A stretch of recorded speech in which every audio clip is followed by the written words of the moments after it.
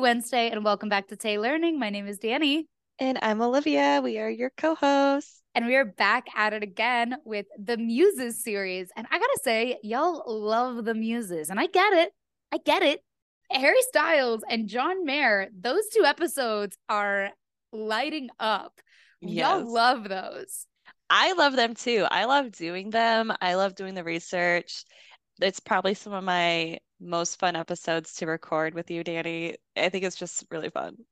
They're so much fun because there's so much to there's so much to learn. And obviously, this Yeah. is Tay Learning. But as fans, we have a really good idea of what happened in these relationships, particularly the high profile ones like John Mayer, Yeah. Harry Styles, and now Jake Gyllenhaal. Even so, there are things that we didn't know until we did like hours of deep diving. Yeah. And it gives so much context to her music. I'll say this forever. I think something that makes Taylor's music all the more enjoyable for me, besides relating it to my life and empathizing with her, because I've experienced that too. What makes it so fun and awesome is understanding why she wrote what she wrote and understanding like certain lines that didn't make sense until we do a deep dive timeline research project, you know? So like, I don't know. I think it makes her music so much more fun to listen to when we know everything that happened. I I have completely an agree. idea. We're not gonna know everything, but you know. Yeah, and she opens up in her music, and that is really the only way nowadays that she does open up about her personal Mhm. life is in her music. And so speculating about it is fun, and I Yeah. don't think that she hates when people do speculate, because if she did, she wouldn't be as honest and raw with the music that she Yeah. is. I think I saw an interview of her recently, not like a recent interview, but I saw this interview recently and it was Oh, not a recent interview of her saying that she doesn't mind when fans speculate because she knows that she'll never say who it's about, so only she truly knows, and she knows that.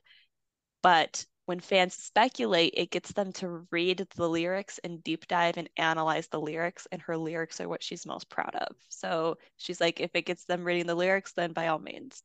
today we are talking about obviously the rumored, not technically confirmed, primary inspiration behind the iconic album Red.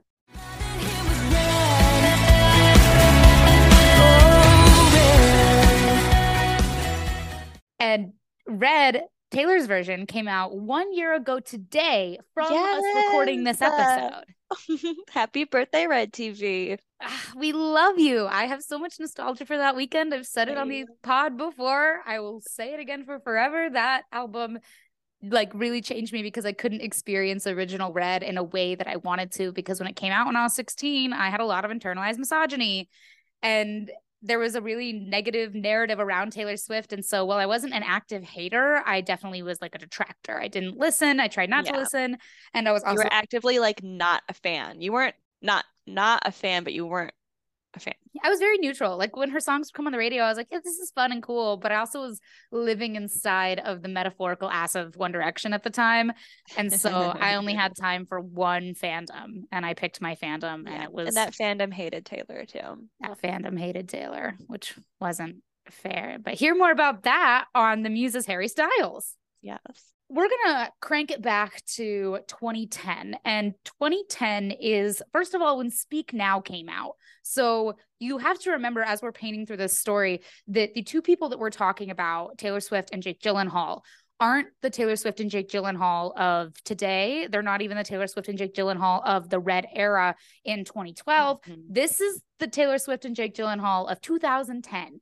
Think her big enchanted dress, curl, Yes. big blonde bouncing curls. She didn't have bangs yet. And Jake Gyllenhaal, I don't know, he looked like he was 16, even though he was 30. Yeah, like what the heck? I need to know his skincare routine. That man uses For real. Botox, doesn't he? Oh, I'm sure he's an actor. Like his face is what like, sells things. So, 2010, I was 14. You were 15. yeah. 15 and somebody And tell me this they love you. relationship actually got a lot more press after the fact than it did in the Yeah. moment. But Olivia Yes. did a lot of research trying to figure out the Oh, timeline. yeah. You know it. I love that research. It's her favorite part of this podcast. So I'm gonna let Olivia take it from here, talking through the timeline, and let's talk about what day we think they might have met. Yeah, so I think an important note before we like completely jump into this timeline is that Jake Gyllenhaal tries so desperately to keep his private life completely private to almost a fault. It was a point of tension in their relationship, his relationship with Taylor Swift. And so a lot of this timeline is going to be presented to you through sources close to Jake and sources close to Taylor. A lot of it's gossip and hearsay. So we're not saying all this as fact. Before we make any statements, I'll say if like it's a source-based statement or if it's from Jake or Taylor specifically. But I think a big reason why there wasn't a lot of attention on their relationship while they were together was because Jake desperately was trying to keep it out of the press and keep it private. So just a little disclaimer, a lot of this is gossip. That's true. And also a good disclaimer. I mentioned our ages, but I completely forgot to mention Oh yeah, that's important. their ages. So Jake Gyllenhaal was born on December 19th, 1980. So for those who are keeping track, that means he was just shy of turning 30 years old when this was all going down. Taylor Swift's birthday, obviously, if you're listening to this, there's a good chance you know this, is December 13th, 1989. Woo! So she's 9 years his junior, putting her at the almost 21 age. And we'll get into the lyrics that talk about that later. But just to give you an idea, we're looking at 21 and 30 basically, or 20 and 29. So much background context before we hop in. With that being said, there's a rumor of how Jake and Taylor met. And this is the only rumor I could find. So the rumor is that Jake and Taylor met at Gwyneth Paltrow's dinner party. The exact date is unknown. And when Gwyneth mentions it in an interview later in December of 2010, she said that it was, quote, a while ago. This is something that I think needs to be taken with a grain of salt because there's also some evidence that this dinner party happened in November after they met. So, but this is like the only source of an idea of how Taylor and Jake met. I couldn't find anything else. I mean, they're both celebrities, so like they could have met anywhere. Yeah, like they could have DM'd each other. Their publicists could have reached out to one another and said, he wants to take you out. Yeah. But we They don't could know. have met at an after party somewhere. Like they're in these celebrity circles, so like who knows? But we do know on October 23rd of 2010, Taylor and Jake are seen apple picking together in upstate New York. A local says of the sighting, they were walking through the trees, having fun together. They looked happy. Some of the customers tried to take a photo of them, but they were hiding from them in the trees. They were hiding from them in the trees. I think they meant like behind the trees. That's why I stumbled on it because I'm like, they were in the fucking trees. They climbed the trees to hide. They would if it were a rom-com. Anyway, they drove through the orchard and bought the apples on the way out. Another source says the relationship is very new, maybe 2 to 3 weeks old. I'm not sure who pursued whom, but they're both into it. Also, if you're interested in living your own apple orchard date dreams, it was in Hopewell Junction, New York, which is almost 2 hours north of New York City at Fishkill Farms. So yes. If you want to go Taylor relive that night. Jake's first public date. And apparently he bought their apples. It was $3. What a but gentleman. What a romantic gesture. Swoon worthy. Anyway, later in that night, they're still hanging out. They hang out this entire day. So later in the day, Emma Stone hosts SNL, and Taylor comes to the taping, bringing Jake as her date. A source says they walked around together backstage, but they were careful not to be seen too close. It was hard to tell if they were together, but everyone was shocked that she brought him. Were they? What? Right? A different source says she was totally into him. They were close the whole time and awkwardly cute flirting, some undercover hand holding. It was more than just friends. I love gossip. I love gossip too. And like, I guess I get it because if at that age, if I were 20 and a man had taken me on an apple orchard date, I would Yeah, have melted. You and Kaz have been on like an apple orchard yeah, date. It's yeah. cute. It's cute. It's one of those stereotypical staple fall day. This is Taylor's enchanted era. Like, the fairy tale thing is like still very much real, only she's just now starting to have her like more significant real life romantic experiences. She's swooning over every stereotypical movie-like date that they do. Yeah. And, I can't even shame her for it because Yeah, I would too. yeah. Well, the next day, October 24th, Taylor and Jake are seen getting brunch with Emma Stone in Brooklyn. So they're like still hanging out. I need to know like when they actually met because like it seems like they just came out of the blue and they're seeing each other all the time. And it's moving really fast. And I mean, I can't even judge or be like, that doesn't sound realistic because I had a boyfriend a few years ago that we met and then it was like immediate every single day Yeah, up until I like moved away. for lack of better words, that's what happens with those red relationships. They move really fast. They pick up a lot of speed really fast and then they crash and burn also really fast. So it's understandable. Like this is the her prime example of a red relationship. This is what inspired Red. Driving a Makes new sense. Maserati down a dead end street. Loving him is like driving a new Maserati down a dead end street. Yeah, faster than the wind. Passionate as sin. And it's so suddenly. So fast that the next day, October 25th, it is rumored that Jake goes to the NBC Thanksgiving special taping and hangs out with Taylor and her mom in Taylor's dressing room. Like, he's meeting her family now.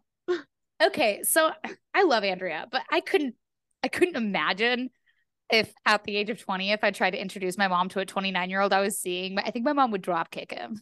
And like, this is later in the same year that Taylor had that relationship with John Mayer, who rumor has it, Andrea also was not a fan of. Andrea is her mom, by the way, if you don't know. Like, back to back older men. Yeah. And go listen to the Muses John Mayer if you haven't had the chance to yet, because Olivia goes into it there. Her mom loves her. Her mom wants to see what's best for her. There are not a Yeah. whole lot of scenarios, regardless of whether you're famous or not famous, where dating somebody who's almost 10 years your senior is a Hmm. good thing when you're in different stages of life, whatever. Yeah, exactly. Exactly. And she's, 19, 20 years old is still young and impressionable. Yeah. So, especially when it's a 30-year-old, like you said, different stages of life. Like it's different when it's like 30 years old and 40 years old. That's a very similar stage of life. I mean, you could still be in different stages of life, but like It's it's more a more likely. even playing field. Yeah, it's more likely you're in a closer stage of life between Yeah. 30 and 40 or 40 and 50 than Yeah. 20 and 30. That's insane. Because a 20-year-old only has like 2 years of adult experience, whereas a 30-year-old has 12 years. I guess I think of being 19 and 20 as being like a diet adult. An upgrade from teenager, but not an adult. You're not an adult, you're not a kid, not a Mm-mm. teenager. You're just kind of existing. Yeah, it's a weird in between. Yeah. October 27th, 2010. Perez Hilton, who is a reporter and is notoriously scummy, but Perez Hilton reports, quote, Taylor is very serious about her career. For her, it's all about the career right now. She's not really interested in getting heavily involved with anyone. They're cute together, but I don't think there's anything to it. Everyone's talking about it.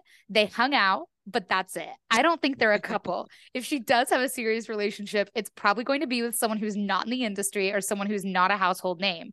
With Jake, she probably figures, why not be seen together and keep everyone guessing? Famous last words. Perez Hilton was off the mark. Oh yeah. That girl was in love. Yeah, she's obsessed at this point. Yeah. On October 29th, 2010, Taylor and Jake vacation in Big Sur, California. Witnesses say, quote, they spent most of the time in their room. They did step out of it for a romantic dinner at Sierra Mar. They were very cute. They looked happy. They were seen together over breakfast and also by the pool. Wait, okay, they were by the pool in Big Sur in October. I They guess. were fucking freezing. Okay, continue. November 1st, 2010, they were seen in Santa Barbara getting ice cream together. So they're on this, romantic getaway. They've done the upstate getaway. They're doing the California getaway, like so many weekend vacations. Okay, once again, they're getting ice cream and it's November. Yeah, because, in Michigan, in November, a couple days ago, it was 75 degrees. Okay, it's presently 63 degrees in Santa Barbara. Like, that's too cold to get ice cream on a pier, okay? I'm just going to say it. That is crazy. They're going to sit by the pool October and it's cold, and then they're going to get ice cream in November. Danielle, listen. Not everybody lives in Kansas City and more south, where like the average summer temperature is 100 fucking degrees. Before I moved to Kansas City, 77 degrees was hot summer day. No! This bitch is from New York. For living in New York. She's from Pennsylvania. Anyway, so in November of 2010, Taylor appears on The Ellen Show, and Ellen brings up Jake Gyllenhaal being her boyfriend. Taylor doesn't say anything truly substantial to this timeline in her response, but her demeanor is extremely bashful, and she tries her best not to answer the question. On November 11th, 2010. Oh, I know this one. Jake flies Taylor to the UK in his private jet, setting him back $150,000 to promote the movie Love and Other Drugs. A private jet? Are you kidding? Is this where this all started? Taylor Swift and private. This is Jake Gyllenhaal's fault. Everything's his fault. Yeah, all of this comes back to him. Taylor Swift would not be contributing to the climate change in the way that she is with her private jet if Jake Gyllenhaal had never flown her out to see Love and Other Drugs. Exactly. This is also an important day, and the importance comes into play later because Jake is photographed by paparazzi wearing a black scarf with maroon stripes. Keep this tucked in your mind for later. In November 2010, a source reports, Jake keeps obsessing that she's looking for things to write about. He told her, "I don't want to just be another failed relationship that you put into lyrics." Taylor just giggled, but vowed that she would lay off. So that was November 18th, you said? I didn't give a day. I just left it. November 15th. The Sun reports Taylor had been due in the Capitol yesterday to play the first ever Radio 1 Teen Awards at the Hammersmith Apollo, but she jetted in early just to see Jake. Jake wanted some quality time with Taylor. If he hadn't done this, they would have missed each other as he had to fly back to the States. He hired a jet, which would have set him back 100,000 euros.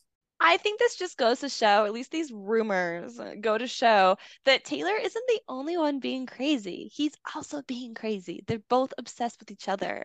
They get burned fast and bright on both ends. Taylor's not the crazy scorned ex at the end of all her relationships. There's reasons why she's obsessed with these guys. We've talked before about how men and women get over relationships completely differently. But the way that men move on from relationships in a lot of examples, and I think this is a good example of what's a common trope of men just like moving on. They just move on differently. It hits them later that the relationship is over. It happens a lot less in the moment like it does with a lot of women. So I don't think that Jake Gyllenhaal looking or appearing apathetic after their split was because he didn't care. I think it's because that's how his brain was processing it not working anymore. Doesn't mean he didn't love her. Didn't mean he wasn't passionate about her. I don't think he would have done all these things that he did, spending time and money, if he didn't have feelings for her that were real. Exactly. I understand that sometimes you can develop feelings for someone and it's really one-sided, but I think more often than not, it's not one-sided. There's a reason why you're developing really deep feelings for somebody, and it's more than a crush. Developing an extreme crush is one-sided, but falling in love with somebody, like, it's because you're being reciprocated. Like, you're not just going to fall in love with some random stranger and want to marry them immediately. Yeah, you can be completely infatuated, but like, I don't know, based on his actions, and we're going to get way more into this, but based on his actions, it doesn't seem like it was just her being completely infatuated with him. It was mutual, and that was a downfall for both of them. He's just really private about his feelings while she's very public about them. Yeah. Right after the National Enquirer reported about him saying that he didn't just want to be another failed relationship that she puts to lyrics, which woof. The next thing that was posted was Jake didn't sweat Taylor's probing pen until shortly after they started dating, and pals razzed him mercilessly, saying he'll be Golden Girl's next platinum album love victim. Which, again, is like a fucked up thing to say, and they also weren't wrong. Nope. Not to spoil anything. Another example of just how fast these two are moving. Thanksgiving. Taylor goes to Jake's family's Thanksgiving. And this is the day that they are very famously photographed together getting maple lattes in the morning. And remember that scarf that Jake was wearing? Taylor's wearing it today. The black and maroon striped scarf. Maroon. Maroon. Taylor is also photographed walking with Jake's sister Maggie and playing with Maggie's daughter. So she's like hanging with the Gyllenhaals, you know. Shortly after Thanksgiving, they travel to Nashville to visit Taylor's family. They're doing the family rounds. This is cuffing season to a T, you know. And Taylor and Jake are spotted having coffee together in Nashville and then looking at Christmas decorations at the Gaylord Opryland. And there's a couple of like sneaky pics from fans of them out together. Sneaky snack. Then for the next 3 days, November 28th, 29th, 30th, they're also spotted getting coffee together out in Nashville. Being very public. Like, you'd think Jake would be more private if he desperately didn't want people to know he was dating Taylor Swift. He sure is looking like he's dating Taylor Swift. They're getting a lot of coffee. Olivia, when we go to Nashville to see the tour and to visit our friend Emily, we need to go on a little coffee shop tour of all of the places that Jake and Taylor went.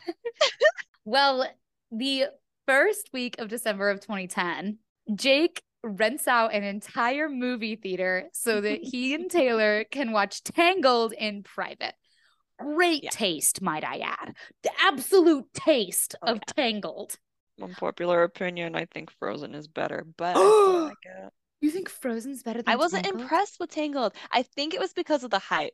Because I watched Frozen, I loved Frozen, and then everyone's like, Tangled is so much better. And I'm like, oh, Tangled's going to be really good. And then I watched it and I was like, it's okay. Okay, so I watched it once and never watched it again. What? I think it's because I'm obsessed with Zachary Levi, like, deeply, and his voice being Flynn Rider, like, yeah. But that blows my mind because I feel like everyone said Frozen was better than Tangled, and I was like, no, Tangled bangs. I was obsessed with Tangled. I feel the opposite. I feel like everyone says Tangled is better. Tangled was there was a song from Tangled that was my ringtone for a while. I'm not kidding. During that era of making songs your ringtone. Yeah, and I was like recording the song on my cell phone, like up next to the YouTube video, so it was bad quality, and my phone was a flip phone. It was anyway, like I didn't even have a smartphone yet. Yeah, but anyway, be alive. I think it was taste, and that's a cute date. And if that were ever feasible, what a romantic date to rent out. I'd fall in love too, you know. Yeah, I would also write a 30-song album. Oh yeah. Shortly after that, in December of 2010, Taylor interviews with Entertainment Weekly and is asked if she's seen any good movies lately. And she says, none that are out yet. She's then directly asked about Love and Other Drugs, starring Jake Gyllenhaal. They made sure to make note of that. She smiles and says, it's a good movie. The interviewer asks, so what's it like to go away for a weekend with someone and have it end up on the cover of a magazine? And she responds, I write in great detail about my personal life, but I don't talk about it. Not anymore. Sounds like some Jake Gyllenhaal influence to me. If you listen to the Muses, Joe Jonas, which is the one that I haven't mentioned yet. Sorry, Joe Jonas. She was very loudly talking about her personal life. And then she was like, maybe I shouldn't do that. On December 8th, 2010, Taylor flies out to LA to visit Jake. That's where he's living. And the next day, Taylor and Jake are photographed by paparazzi in Jake's car. Jake looks very angry and is yelling at paparazzi while Taylor looks wildly uncomfortable in the passenger seat. A paparazzi says of the incident, I don't know why Jake was in such a bad mood. We saw him and Taylor in the car, and when we tried to see where they would park to get out, Jake went crazy. It's like he didn't want anyone to get a shot of him and Taylor together. Okay. And this is very interesting to me. What are you going to say? Just like, maybe he's tired of being photographed all the time. I don't know if it has to do with Taylor, but like, maybe he just doesn't want every moment of his life photographed. Why make it about Taylor? I mean, I don't think anyone really was making it about Taylor. I think they were just confused. That's why he was mad. The line of like, it's like he didn't want anyone to get a shot of him and Taylor together. Or maybe he doesn't want anyone taking pictures of him at all. I mean, I kind of took it as like he just doesn't want his personal life out there and he's doing something that involves his personal life by going on a date. Fair enough.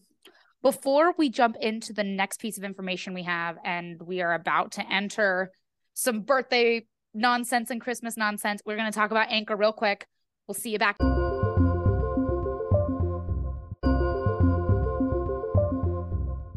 Okay, so I stand corrected.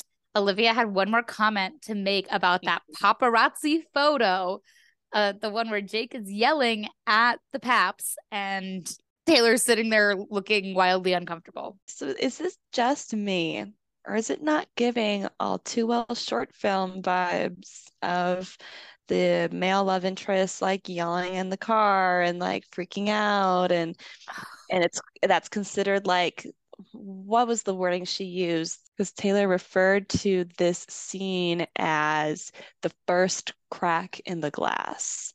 Oh, wow. So, good catch. We're like jumping a little bit, but I think this fits best to mention here when we're talking about this moment. Like, because there's the car and like him being mad and her like observing him being mad and screaming and like acting like a guy that she like didn't recognize really. And I don't know if it's like this moment in particular, but like I can totally see, obviously doesn't like his private life public, and Taylor Swift's private life is public. And like 3 months into this, he's really frustrated and over it. So that's kind of the vibes I got from this paparazzi moment. That's a really good parallel. I hadn't even thought about that. Yeah. After that, as we know, Taylor's birthday is December 13th. The rumor is that Jake gave Taylor a $10,000 Fender Fresh signed by Chef Atkins, a $100,000 bracelet, 21 pounds of coffee, a coffee grinder, a coffee maker, and he made her a birthday card. But guess what he didn't do? Didn't go to her birthday party. And all the gifts in the world don't make up for not being there when someone needs you there. And also, your assistant could buy the gifts. Like, buying gifts is easy. It doesn't mean shit. Even the handmade card, who's to say that he actually made it, Yeah, we don't know. And, what's her love language? How does she want to be loved? Is it gift giving? Yeah. Probably not. Exactly. Although, if I ever meet Taylor Swift, I'm going to ask her what her love language is. That would be some really cool info, I think. So about the birthday party, a source says, the day before all was set. He was coming, no issues. But the day of, she doesn't hear from him at all. No texts, no calls. Taylor thought maybe he was planning some sort of surprise. Nope, he didn't show up, and she locked herself in the bathroom and cried the entire night. I understand why she's so sad. Like, I understand why she's so sad. I hope that if you're listening to this and you're younger and you haven't had an experience like this, that it never happens to you, because no man is worth ruining your 21st birthday party or crying in a bathroom. No. It's just not. No matter what age you are, no matter what birthday party it is or what it is, like, it's not worth crying in the bathroom the whole night. And I'm saving a few of like the songs about Jake Gyllenhaal on Red for like when we get to the Red release, but I don't think this one is much of a spoiler. Taylor wrote 22 because her 21st birthday sucked. So if your 21st birthday does suck and you can't relate to that, you have your 22nd birthday and you can listen to 22 times. Like you did. I did. And understanding that you're not alone, because Taylor Swift herself had a really garbage 21st birthday and she made up for it by turning 22. Exactly. So if you didn't know that. The next day, December 14th, 2010, USA Today asks Jake who he will take as a date to the Golden Globes. He responds, dude, I didn't think I was getting nominated. It's going to be a long, slow burn for me. I'm not rushing into anything.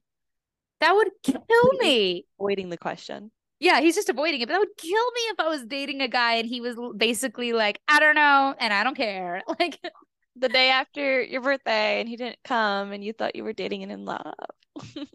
Yeah, I would be absolutely shattered. Come January 2011, rumors start circulating about their breakup and that Jake called Taylor and broke up with her over the phone right before New Year's. A source says, they're over. It ended last month. Jake reached out to her and started all of this, but now he's not acting as interested. He said he wasn't feeling it anymore and was uncomfortable with all the attention they got. He also said he could feel the age difference. Taylor is really upset.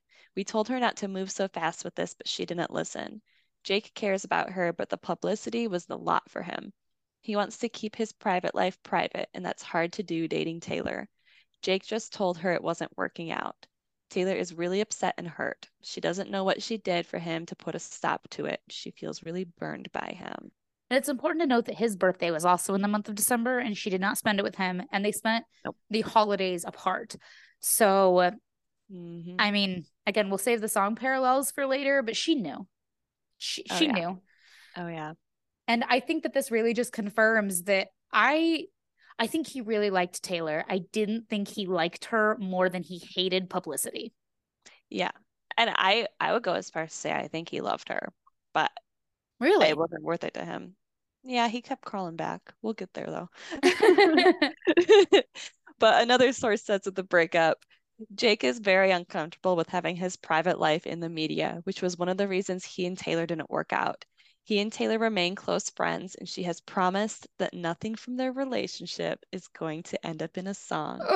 He's grown up a lot in the past year and understands that some things just aren't for her fans. It also says in the same report, Taylor Swift doesn't plan to write any music about her short-lived romance with Jake Gyllenhaal, says insiders close to the former couple. Those insiders are not as close as they think they are. Also, it's just like so icky to me that she's grown up a lot and understands that some things are not for her fans.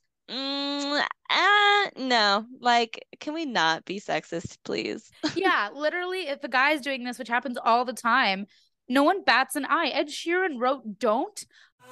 Don't when my love, that heart is so cold. About Ellie Goulding and like rumored to be Niall Horan, and no one was like, how dare he write that song about another famous person? Because he's a guy. Also, like, these are Taylor's life experiences. She isn't like writing these songs as a haha getcha most of the time.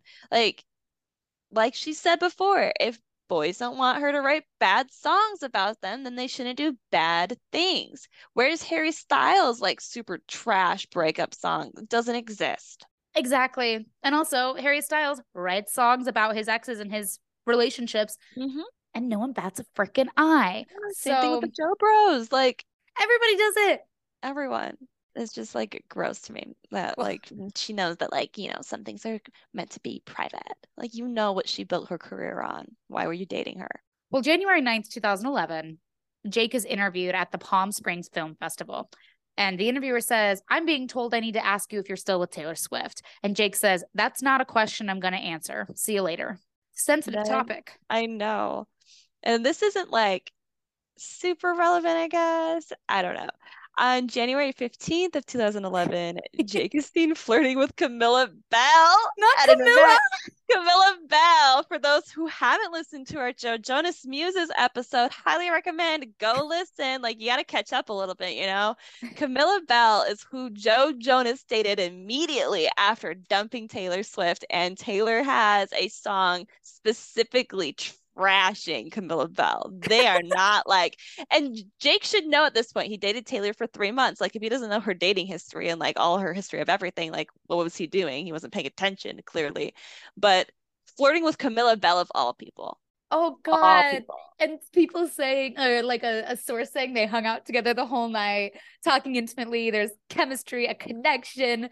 Yeah. She is definitely his type. If I were Taylor, I would burn the world down. Yeah, she pushed Better Than Revenge after that. Yeah, maybe Taylor Swift wasn't planning on writing music, and then that came out, and she's like, oh. Fuck him and fuck that bitch too. Suddenly I am back in my fearless speak now era, baby. And then to make matters worse, the next day, January 16th, 2011, Jake takes his ex-girlfriend, Jenny Lewis, as his date to the Golden Globes and was seen, quote, talking to many girls. Just like fresh off of their breakup.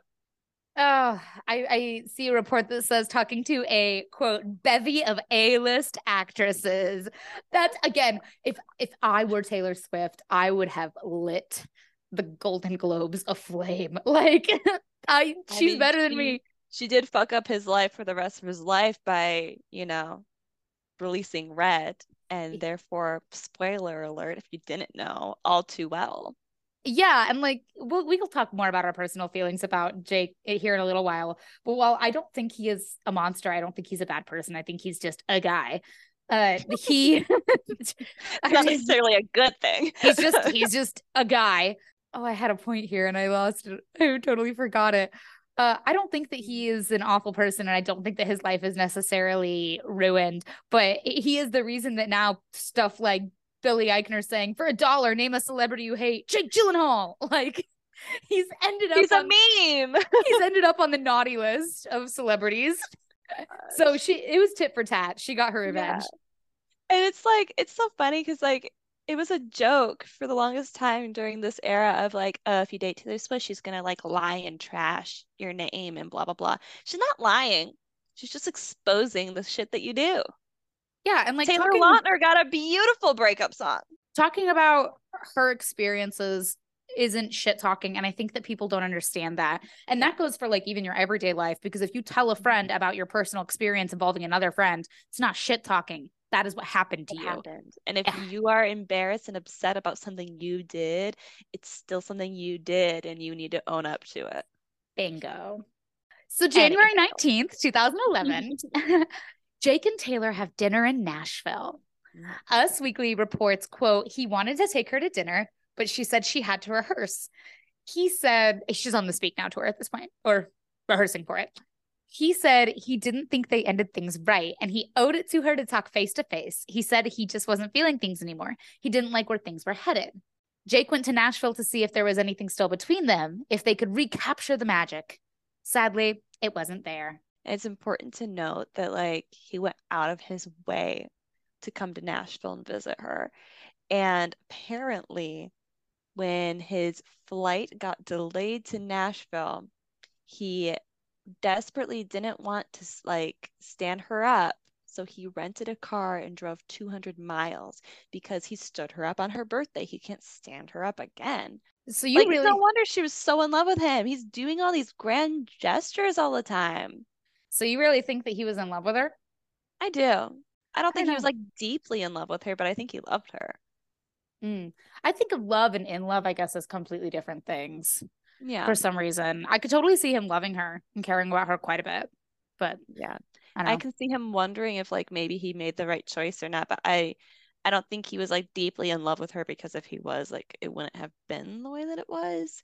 But I also wonder if he like didn't really know what love was. I don't know his history of dating at all. So like, you know, that could be just me making assumptions. But he had already experienced great loves. Like, he dated Kirsten Dunst for a long time. And we talk about kind of a parallel there in the All Too Well short film analysis episode that we did.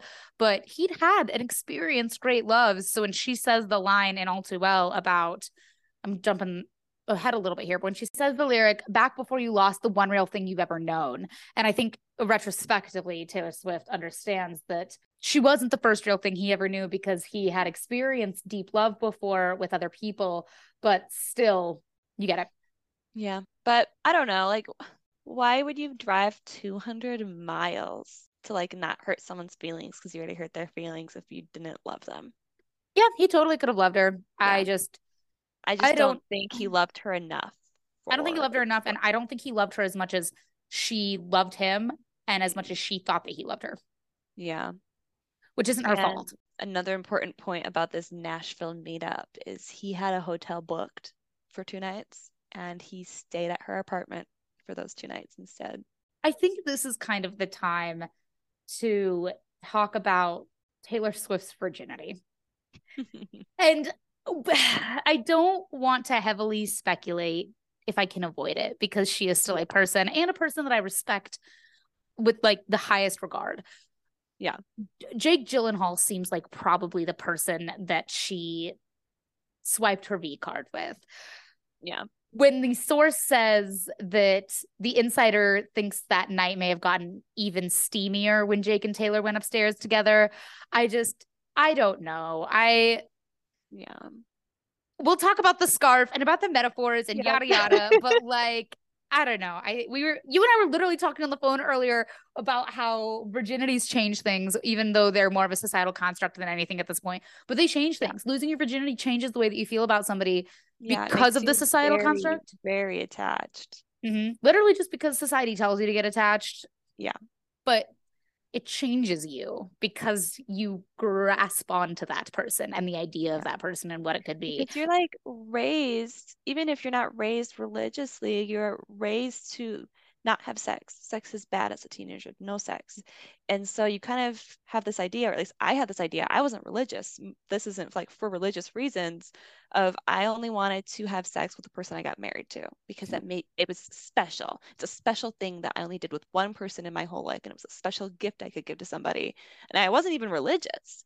I don't know. I was raised religious, and it was like, frankly, I'm sorry to like family that might be listening to this, but it was traumatizing because there was this idea that I was not worth more than what my virginity was. So if that went away, then I was no longer a person, unless the one redeeming factor was that if the person I gave my virginity to decided to stay with me, then I wasn't garbage. And so if Taylor Swift, being raised religious and being raised as a girl, because it's forced onto all young women, this 3-month relationship probably impacted her the way that it did because of her virginity and because your self-worth as a girl, whether it's right or wrong, even though I think it's wrong, is tied to your virginity societally.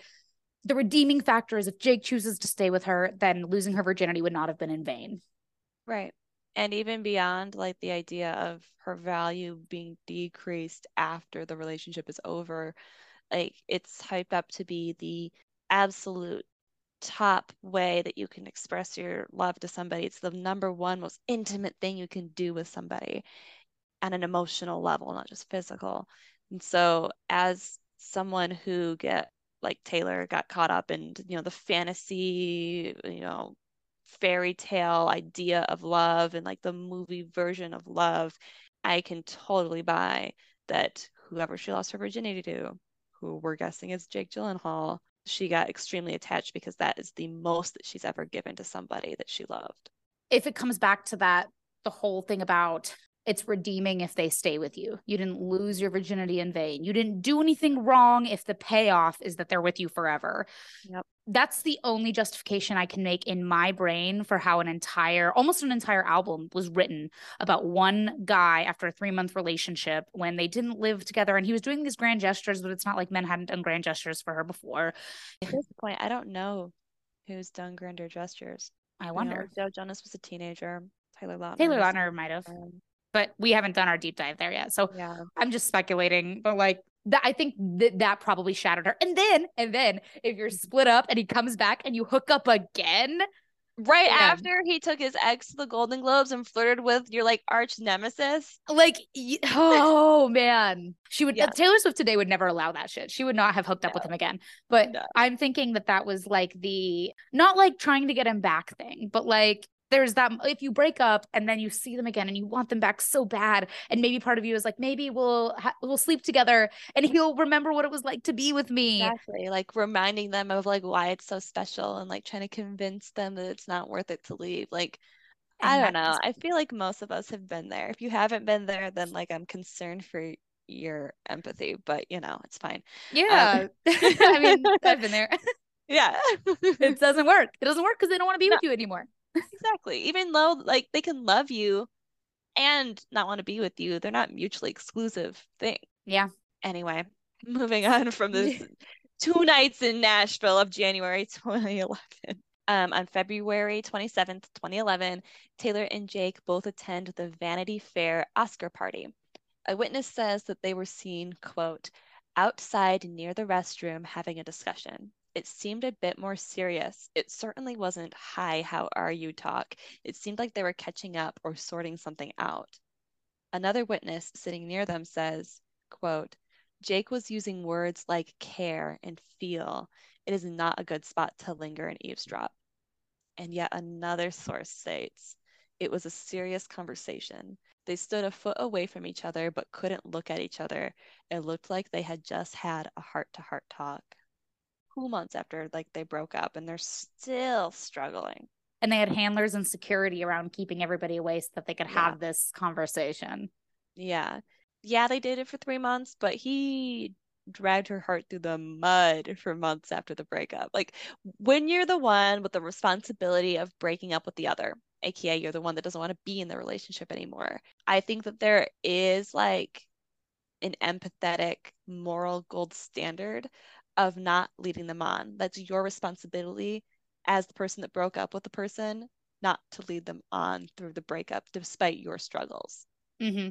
Like, it's totally valid to be breaking up with somebody and be struggling yourself. I know a lot of people, or when you're on the opposite end of the relationship ending and you don't want it to end and the other person's breaking up with you, it makes you mad to hear that they're struggling because how could they be struggling? They're the ones that dumped you. I think it's totally valid to struggle on both sides, but you Agreed. have a responsibility to be careful about that other person's feelings. Exactly. And to show some empathy because you're the one who's doing the breaking up, even though you're Yeah. hurting too. Like, yeah, what they want and what they're begging you for when you're breaking up with them is please talk to me, please don't stop talking to me. But that's because they're trying to convince you that to not leave. And if you're dead set on leaving, you need to ghost them. You need to Yeah. let them have the space to get over you before you can even cultivate a friendship with them. That's just my mini breaking up soapbox. Which is funny because when I broke up with Matt, if you haven't listened to a lot of the episodes, that might feel crazy because I'm with Matt, but I did break up with him at one point. We got back together. I was pretty sensitive about the breakup, but I could not let go. And it turns out the reason I couldn't let go was because I did want to be with him, and I kind of had little birdies in my ear telling me to split up with him. And we ended up actually being really good together, and we're back together now. But like, it's hard. It's hard to fully let go when you don't want to let go. Yeah, 100%. So this one's fun. August 26, 2011, Taylor and Reese Witherspoon get lunch together. This is important because Reese dated Jake for 2 years. Mm-hmm. Right before Taylor. Yeah, two Jake Gyllenhaal exes got together and got lunch. A source says that they talked about how vain and self-absorbed Jake can be, and they laughed about it. Amazing. I Good love for Reese her. Witherspoon. Yeah. So keep in mind, during this entire year, she's writing Red. So she's obviously still pretty shattered by the whole situation. The first song that she did write on Red was All Too Well. Sacred prayer, and we swear to remember it all too well.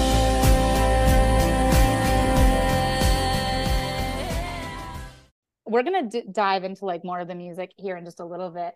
But All Too Well was written, it was the first thing that she wrote for the album Red.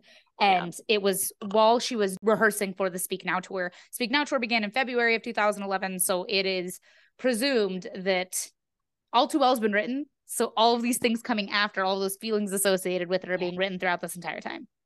Yeah, like the first stage of like breakup grief is extremely sad, and that's what All Too Well is. Mm-hmm. And then the anger and like shit talking comes. That we are never ever getting better back together, right? Yes. In January of 2012, Taylor interviews with Vogue and is asked if she's seeing anybody. And she says, I just don't really feel like dating. I really have this great life right now, and I'm not sad and I'm not crying this Christmas. So I'm really stoked about that. But I'm not going to go into it. It's a sad story. She's referencing, the year prior. Yeah, December 2010.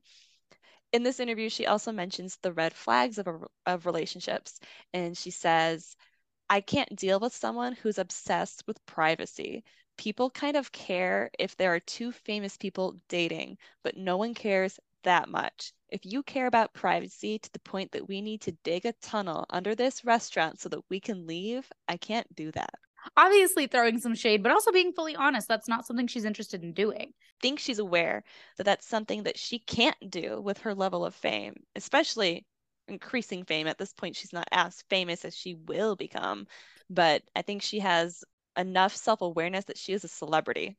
And people are going to know who she's dating, whether or not she wants them to. Whereas it's kind of interesting that, like, Jake, I mean, I think it's important to value your privacy, and I don't think that's wrong, but it just feels like he takes too much offense when he's asked about his personal life, because of course he's going to be asked about his personal life. Taylor Swift is acutely aware that she can't get away with anything. She tried to escape her apartment building in a suitcase one time, and people still knew it was her in the suitcase. I believe that. I believe that theory 100%. She was in the damn suitcase. For those who don't know, we're going to be doing like a conspiracy theory episode, and that is one of the widely known Swiftie conspiracy theories. She was in that suitcase and they carried her out. Sneaking out of her apartment in a suitcase. January 26th, Us Weekly reported that Taylor's haunted by that relationship with Jake, and he totally screwed with her mind. Haunted. Oh, yeah. I love that song. Back now haunted.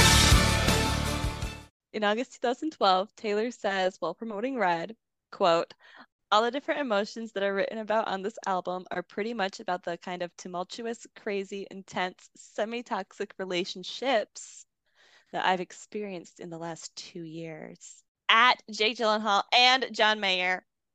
We see you. Yeah, but what John Mayer songs are on Red? I mean, I'm sure she had some influence to write some lines from her trauma with John Mayer. I believe 100% that there are some influences Taylor pulls from multiple places to make one story. Yeah, that's probably true. August 30th, 2012, We Are Never Ever Getting Back Together releases. Getting back together. With a video. And just as a fun little note, this is her first ever #1. So this song, Yes. she's in #1. And it's big news because it's basically just a pop song. And she's breaking out of country and doing this half country, half pop rock album thing. And in the video, Taylor wears glasses that are similar to the ones that Jake Gyllenhaal wears.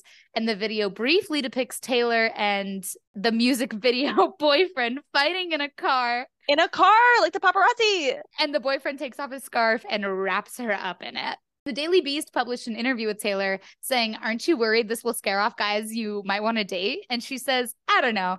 I've never had a guy say to me, I was thinking of asking you out, but I was afraid I would end up in that song. I have had a guy say, as we were breaking up, you better not write a song about this. At which point I proceeded to write an entire album about it. So that's probably Jake Gyllenhaal reread. And I think it's important to note too, she said she wrote an entire album about it. So this is kind of how I loop in that certain songs are about Jake Gyllenhaal. And then on October 22nd of 2012, Red drops. I have a list of a few songs that have, I think, substantial proof that it's about Jake Gyllenhaal. Like I said, because she stated that she basically wrote an entire album about one relationship, it's fair to assume that most of the breakup songs on there are about Jake. But there are some that just have evidence. First one being State of Grace.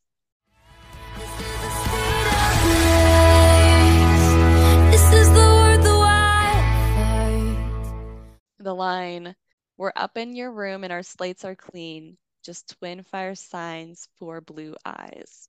They both have blue eyes, hence 4 blue eyes. And they are both Sagittariuses. Twin fire signs, because it's the same fire sign. Same fire signs. The secret message for State of Grace, which for those who don't know, in her lyric booklets for her CDs, 1989 and earlier, she would capitalize random letters in the lyrics and they spelt out like a secret message. The secret message for State of Grace was, I love you doesn't count after goodbye. Oh, so that's why you think he loves her. Uh-huh. And I mean, she basically says it in All Too Well 10 Minutes, but we'll get there eventually. Yeah. Red doesn't have any lyrics that I think stand out super hardcore, but the secret message is SAG, which fans speculate to be short for Sagittarius or Swift and Gyllenhaal. It also could mean SAG, Screen Actors Guild, which is the group that actors are a part of, like Jake Gyllenhaal. Yeah. And then the famous All Too Well. I left my scarf there at your sister's house. The scarf symbolism, if there is a mention of a scarf, it's Jake. It just is. They were seen wearing the same scarf all together. The scarf in the We Are Never Ever Getting Back Together video, he like puts it around her neck, and when she leaves him, she takes it off and throws it at his feet. Like, the scarf is symbolism for their relationship. And there's, speculation in the fandom that it's a metaphor for her virginity. Some more lines from All Too Well. We were singing in the car, getting lost upstate. Where did they vacation? Upstate New York. You know. And last but not least, the secret message for All Too Well was maple latte. They got coffee together way too fucking much, and every place they went, people were like, Jake Gyllenhaal likes maple syrup in his lattes. You and Jake Gyllenhaal have that in common. I do it because of Taylor Swift. I do prefer a caramel latte, but that's also a Taylor Swift treat. And then just some Easter egg knowledge for later. We are never ever getting back together. We think it's about Jake Gyllenhaal as of right now because of the scarf in the video. And I think this line gives some context to kind of how he was in their relationship.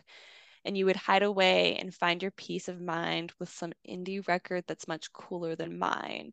It kind of gives the vibe he tries to be kind of unique and cool, and he doesn't like the mainstream shit. And that's Taylor Swift, is she's the mainstream shit. And of course, probably the song that I think tells the story of their relationship the hardest after All Too Well, The Moment I Knew. There was one thing missing,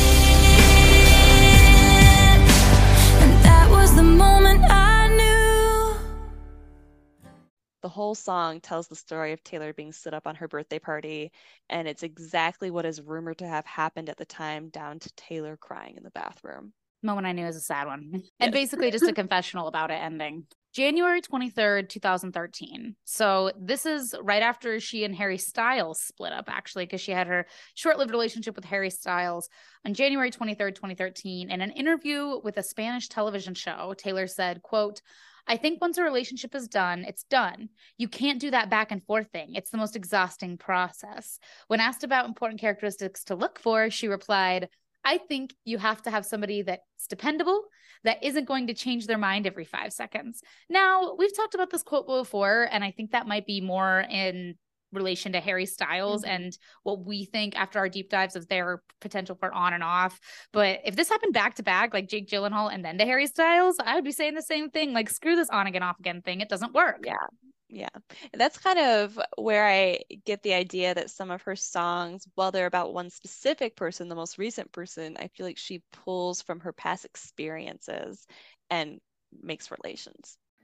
What we can pretty safely assume at this point is that if there is a song on Red that has to do with a boy, the odds of it being about Jake Gyllenhaal are astronomically high. So we probably won't get to every single song that there is on Red in this episode. We did a full Let's Talk Red episode a few months ago if you want to go listen to that. But like, I don't know, this is very Jake Gyllenhaal coded.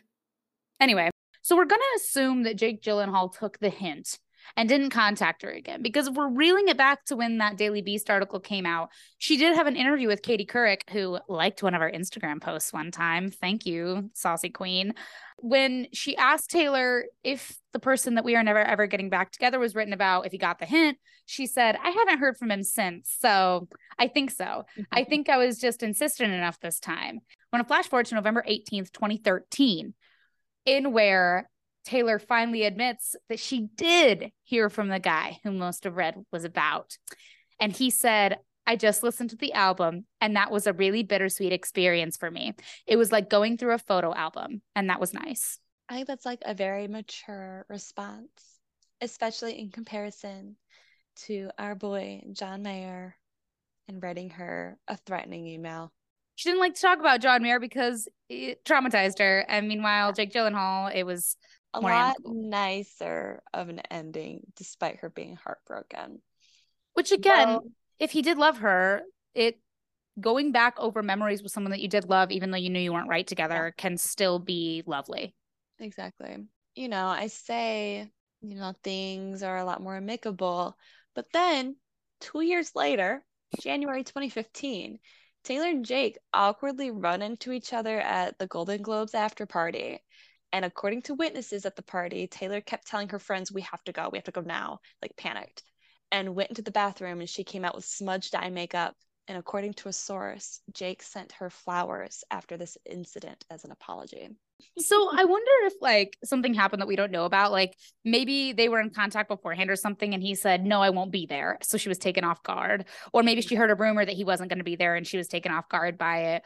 Or like, honestly, even thinking about my own life, In 2019, I was in a grocery store and I saw one of the first people that ever really broke my heart. And Yeah. I was carrying around a gallon of milk. I saw him in an aisle. He did not see me. And I panicked and I put the milk on the shelf with like the crackers and stuff. I probably wasted that gallon and I ran out of the store. He didn't do anything wrong. I just was not prepared Just in that moment to panicked. see him Yeah, and interact with him. And so I ran. exactly. And I mean, if our theory is correct, and this is her first true deep love and deep heartbreak, I'm sure it's jarring for her to see him anywhere. And I'm sure it's still like, if she were to run into him to this day, it would still be like uncomfortable. Because I know it would be for me. And I'm like in a happy relationship too. There's this quote that I heard when I was younger, and I've always loved it. And it says, I will always love the people that I once loved, even if I cross the street to avoid them. And, I don't know if it's true that people always love people that they once loved. In fact, I would wager that that's not true. But I think that Taylor Swift does feel things really, really deeply. And she is empathetic, and love means a lot to her. So seeing somebody that she was once that in love with would really crack her. I don't know if it's that I relate to Taylor Swift and also feel deeply, or if I believe this is how it is for everybody. I don't know. I haven't deeply analyzed.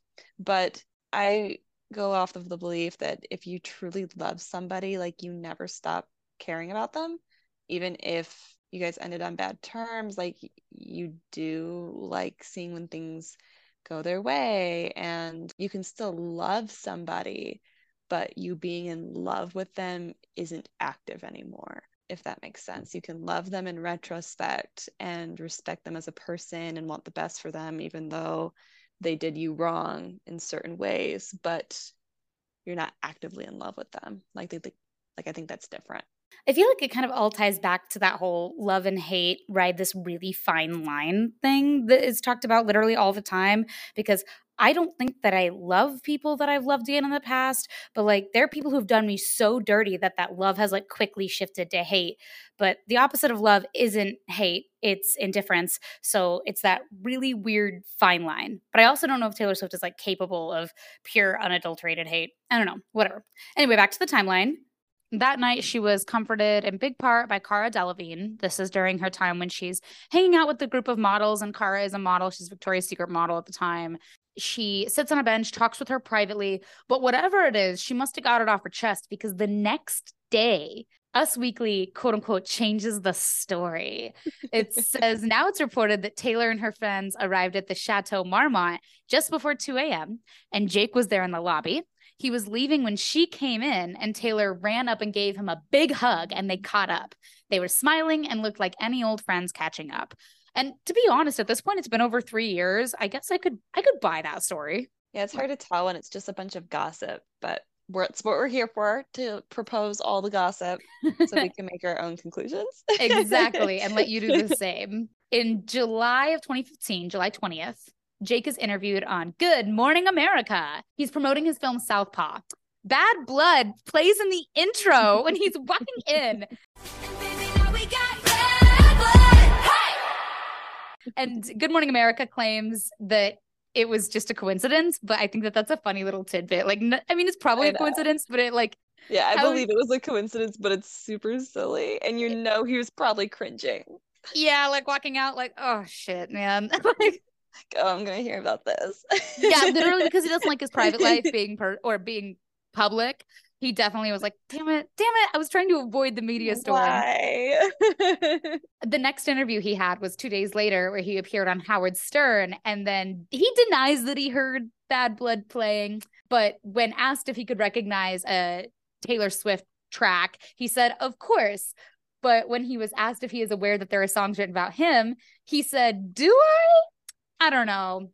And then he called Taylor a beautiful girl. Howard tells him that he should have married Taylor. Yeah, I listened to this little snippet, and like it was definitely kind of awkward for sure. Could have been like, oh yeah, she's beautiful, whatever, trying to play it off. Yeah, he was definitely trying to move on from that subject. Can't say I blame him. That's a weird thing to say to somebody. Yeah. Howard was like, I think you should have married Taylor Swift. What a power couple. Somebody said that to me about one of my exes. I think I would collapse. Right. Like, I think my heart would stop. I like an ex that you dumped too. Yeah, like, thanks for the input. I'm gonna go pass away, I think. Yeah. Thanks. Thanks for that one. On November 11th, 2015, OK Magazine reports that Jake and Taylor are speaking because Jake asked Cara Delevingne, she's back, for Taylor's phone number.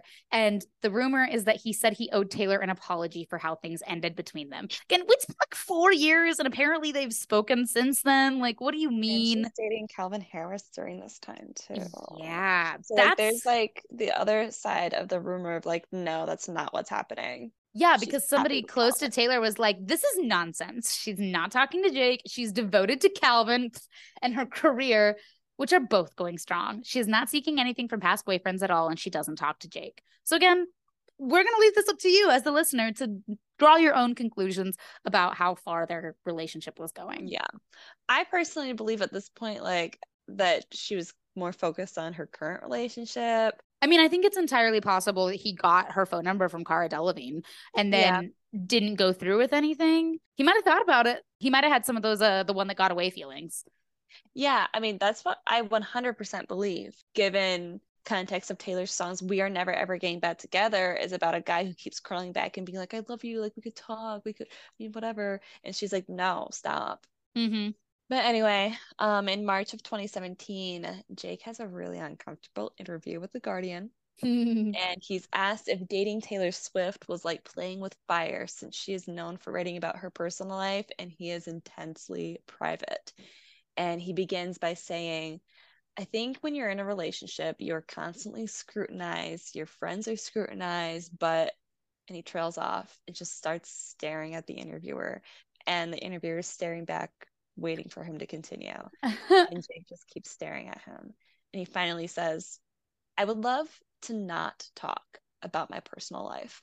And the interviewer, in an asshole way, says that it's not really that personal because his relationship with Taylor Swift was public knowledge.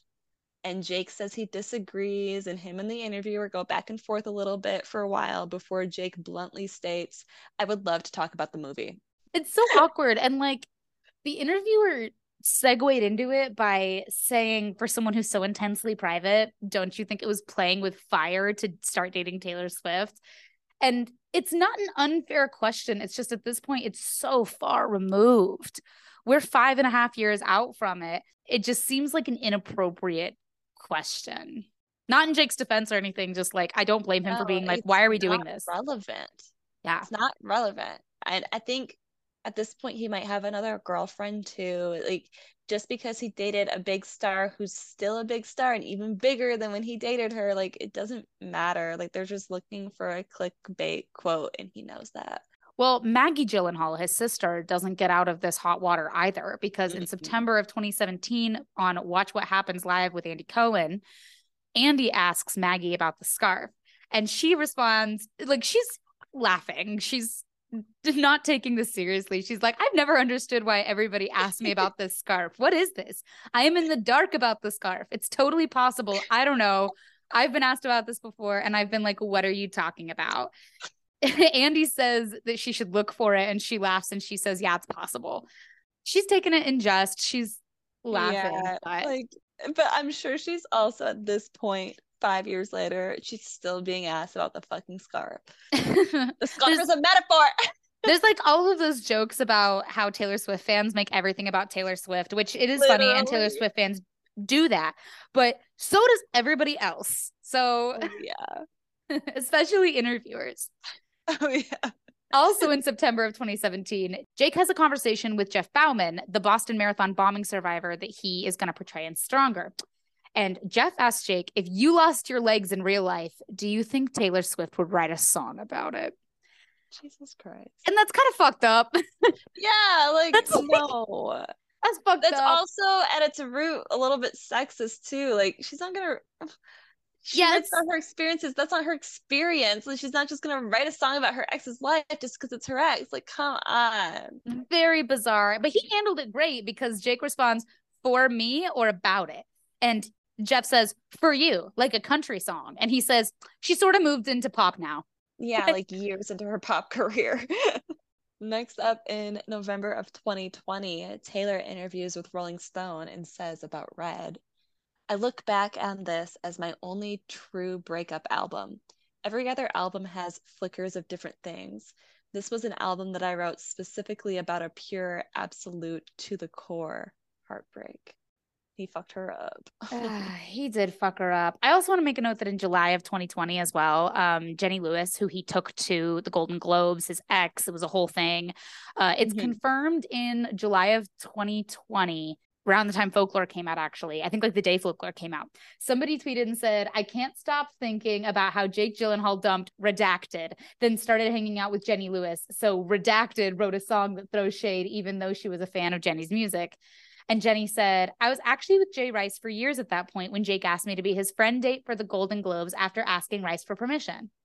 That was, I mean, it's a little thing, but it's years later taking some of the heat off of Jake Gyllenhaal for choosing to bring his ex to the Golden Globes right after dumping Taylor Swift. And that was just confirmed in July of 20. Red Taylor's version is announced on June 18th, 2021. She says, the next album I'll be releasing is my version of Red, which will be out on November 19th. It came out a week prior, but whatever. This will be the first time you hear all 30 songs that were meant to go on Red. And hey, one of them is even 10 minutes long. And she also puts in like this big excerpt about how the world is a different place for heartbroken people, and Red is intentionally all over the place, just like a heartbroken person is all over the place, and a fractured mosaic of feelings that somehow all fit together in the end.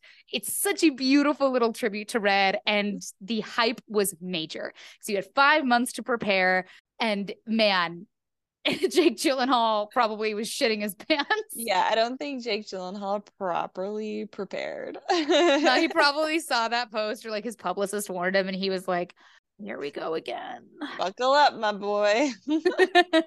Red Taylor's version does come out in November. Does come out November 12th instead of November 19th. But on November 5th, a week prior, Taylor Swift says there's actually going to be a short film about All Too Well, and Dylan O'Brien and Sadie Sink are cast in it. We have our whole breakdown of the music video in another episode. Go listen to that for more of the details. But the important thing to note here is that Sadie Sink and Dylan O'Brien have almost the exact same age difference as Taylor and Jake at the time of their relationship.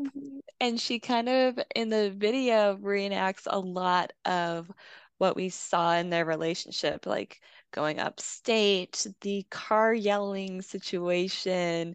Like, it's just so many Easter eggs for her actual real life relationship that makes me wonder about some of the scenes that we don't have confirmed parallels to. Makes me feel like it happened at some sort of real life level. I think so. I think that she did a very good job. And again, we talk far more about this in our music video analysis, but she did a really good job painting true stories onto these characters. And it's so well acted. It's lovely. Again, we don't know Oscar noms yet, but it's in the Oscar conversations for sure. Finally, on November 12th, 2021, Red Taylor's version drops. All the same songs from the original except for the vault tracks, which, if you don't happen to know, the vault tracks are songs that she wrote during that time in her life and considered putting them on the original album, but decided not to. And now that she's doing her re-recordings, she is recording those and releasing them. And one of them is Better Man.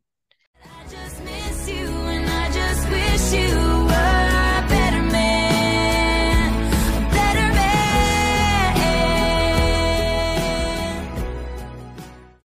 Which she had previously given the rights to Little Big Town. She has said before in interviews that when she was deciding the original track list of Red, she was deciding between Better Man and All Too Well. Like, it was one or the other in her mind for the track 5, which makes me think that it's also about Jake Gyllenhaal, because apples to apples. Yeah. One with a little more solid backing is I Bet You Think About Me. And I bet you think about me. And this is because, for me at least, this line that says, I bet you think about me when you're out at your cool indie music concerts every week. It ties into We Are Never Ever Getting Back Together with his indie record that's much cooler than mine. Like, the idea that Jake is, a little more on the vain side and thinks he's like a hipster and trying to be cool. Then we get the catastrophic All Too Well 10-minute version. Punch me in the Gosh. face. 1 year ago today. So the lines that I pulled from this, we'll eventually do a true deep dive of this song because it deserves its own deep dive, just like all these songs. But some of the more notable lyrics that I think really drives the point home that All Too Well is undoubtedly about Jake Gyllenhaal. You said if we had been closer in age, maybe it would have been fine, and that made me want to die. Rumors state that, he didn't want to be with her because of the age difference, and he felt that age difference. 2, you who charmed my dad with self-effacing jokes, sipping coffee like you're on a late night show. But then he watched me watch the front door all night, willing you to come, and he said it's supposed to be fun turning 21. This calls back to her 21st birthday party where Jake, we know, stood her up and didn't show up to her birthday party. Yeah. And then the last one that I think is like a little bit special, did the twin flame bruise paint you blue? This makes me think back to State of Grace with twin fire signs. I feel like whenever she references a twin flame, that's what she thought her and Jake were, especially during this era. Any song that's like about a twin flame, I think is about Jake. Also on November 12th, 2021, the short film is released, and the scarf is heavily emphasized. There's the scene of the couple fighting in the car that's a little bit reminiscent of that paparazzi moment where Jake is yelling. And like I said before, I feel like a lot that goes on in that short film is a reflective of their real life relationship. Later in November 2021, Taylor appears on Late Night with Seth Meyers to promote Red Taylor's version. And she is asked if she thinks that the experience for her song subjects is worse now or 10 years before when it was actually happening, because now she's digging up these old things. And she says, I haven't really thought about their experience, to be honest. And Which Seth is so says, funny. I know. Seth says, that's the biggest burn. I think there's nothing they'd rather hear less. And she makes a shocked face that he would say that on television, and she laughs. On January 12th, 2022, so this year, W Magazine trolls literally everyone by publishing a photo of Jake in red heart-shaped sunglasses, like the 22 music video, with a caption, Red, Jake's version. He was probably so upset about that. Yeah, I mean, it's kind of shady, but whatever. All press is good press or whatever. Also, and I mean, like, you gotta be called out. Like, yeah, it's the biggest thing in the world. 29-year-old dating a 20-year-old, that's gross. It doesn't matter how nice you are during the breakup.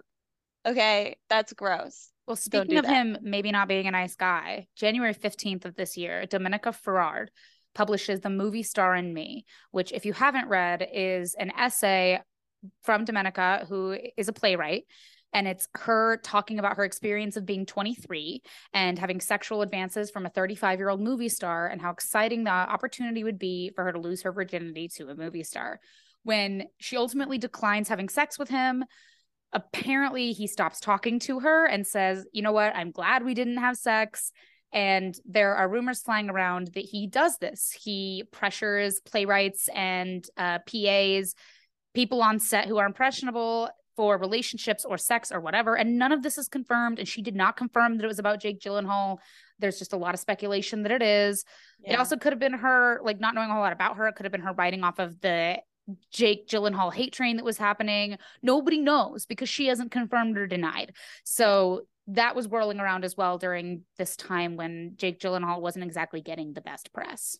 Yeah. And it's also interesting, I guess, tying back to a line in All Too Well 10 Minutes. She sings, I was never good at telling jokes, but the punchline goes, I'll get older, but your lovers stay my age. So that kind of is a little bit of evidence to back up that account, and the fact that Jake's current girlfriend is 25 years old and he's like 40 something now. A little sus. It doesn't look good. Like, it really doesn't look good. And just to clarify, I don't mean like I don't believe that these things happened to her, but she didn't confirm or deny who it was about. And when the stories were flying around about it being about Jake Gyllenhaal, she didn't comment. And that could have been for her own protection from Jake Gyllenhaal and his publicist. Yeah. It could have been because it was getting a lot of chatter about being about Jake Gyllenhaal. And if it wasn't about him, saying it wasn't about him wouldn't help her. There's just a lot behind it, but it's a beautiful essay, but it's hard to get through. So yeah, not because it's badly written, but because it's emotional. Right. So on February 17th, 2022, Esquire published an interview with Jake Gyllenhaal. And it says, Swift did not comment on her fans' reactions. While she's always been open about her using past relationships as lyrical fodder, she's never named names. Until now, not never, but until now, Gyllenhaal hasn't commented either. He turned off his Instagram comments, was the only sign this firestorm had affected him at all. It has nothing to do with me. It's about her relationship with her fans. It is her expression. Artists tap into personal experiences for inspiration, and I don't begrudge anyone that. Still, I offer, hasn't the past month been hard on him? He says it has not. What about turning off his Instagram comments? Doesn't that suggest the situation has affected his life, even if only as an inconvenience? At some point, I think it's important when supporters get unruly that we feel a responsibility to have them be civil and not allow cyberbullying in one's name. Break there. There's a call at the time for Taylor Swift to intercept the hate he was getting, and she didn't do that. And there's a lot of debate about whether or not it's an artist's responsibility. Like when Joshua Bassett literally had a heart attack and went to the hospital after Driver's License dropped by Olivia Rodrigo. Guess you didn't mean what you wrote in that song about me. And people were like, Olivia, you should step in here. Your fans are literally bullying him into getting a heart attack. And she didn't say anything. And she got a lot of heat for that.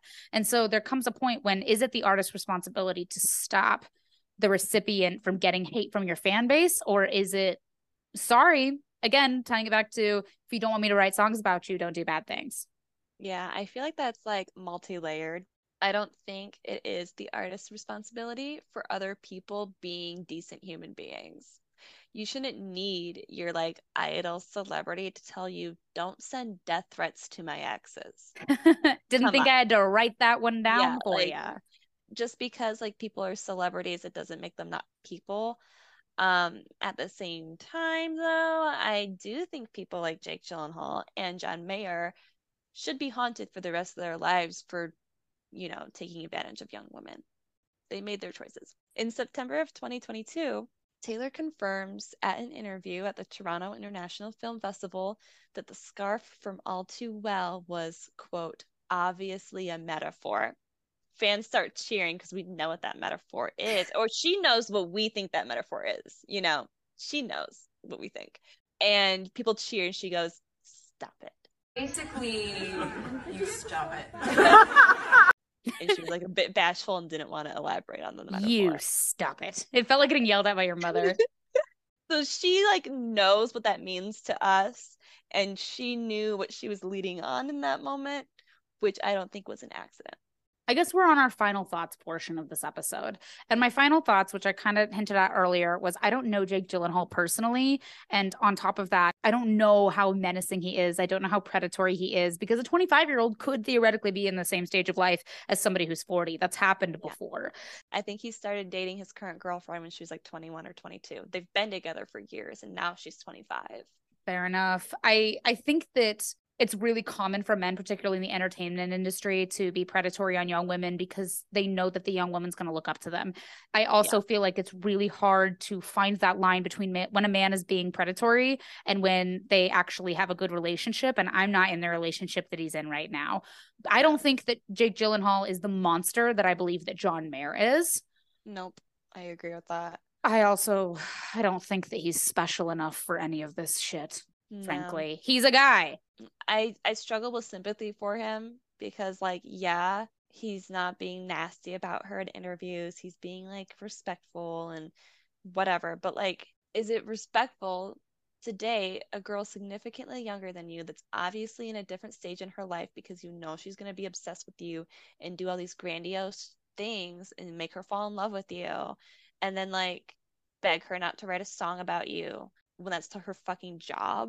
A word to the wise, if you're listening to this, don't take somebody's virginity unless you think you're at least going to be with them for a while, or you could see a future with them that's serious. On the other side of things, think about your stage of life before you jump into a relationship with somebody that's older than you, because stage of life is why people break up more often than age. And age and stage of life are definitely correlated, but they're not necessarily tied together. And it was obvious that they were in different stages of life. And I don't think Jake Gyllenhaal's an idiot. I just think that he was self-absorbed.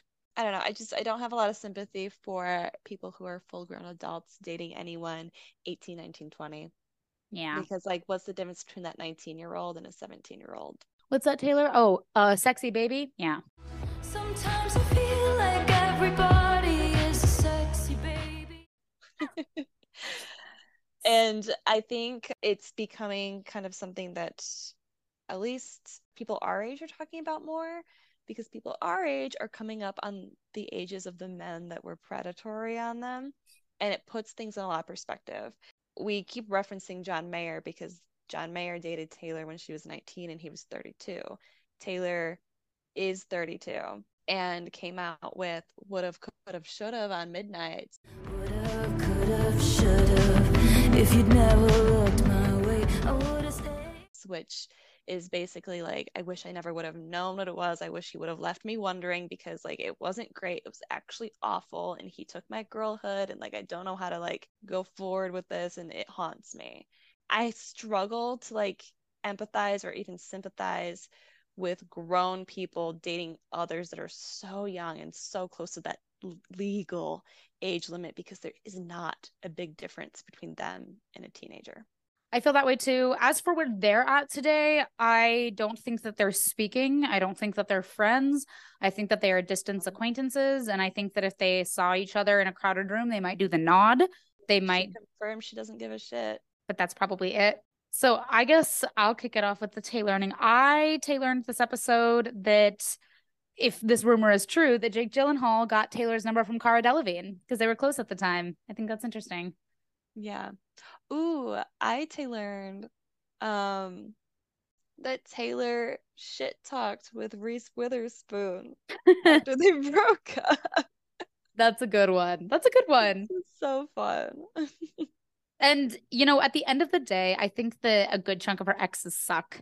I think that John Mayer sucks. I think Jake Gyllenhaal sucks. I think that these men are not particularly good people. I do think John Mayer is much worse than Jake Gyllenhaal because Taylor herself has like roundabout confirmed that.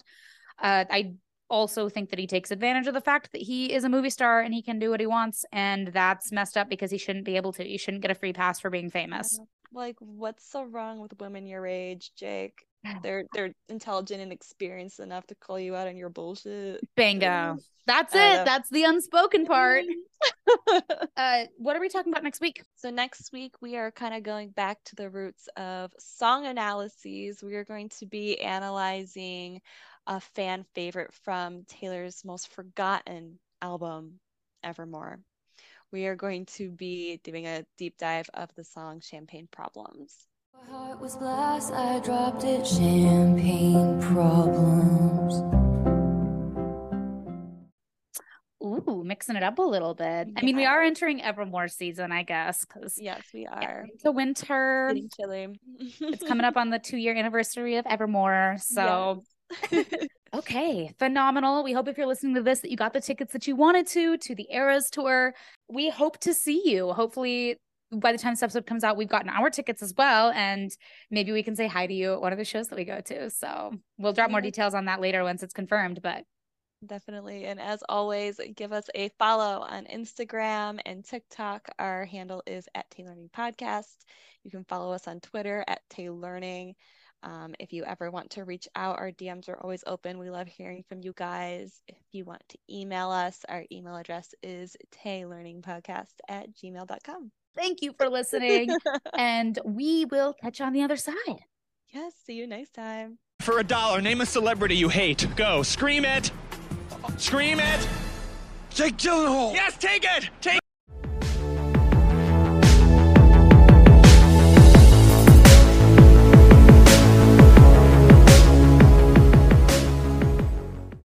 In August of we're in 2012? Yeah.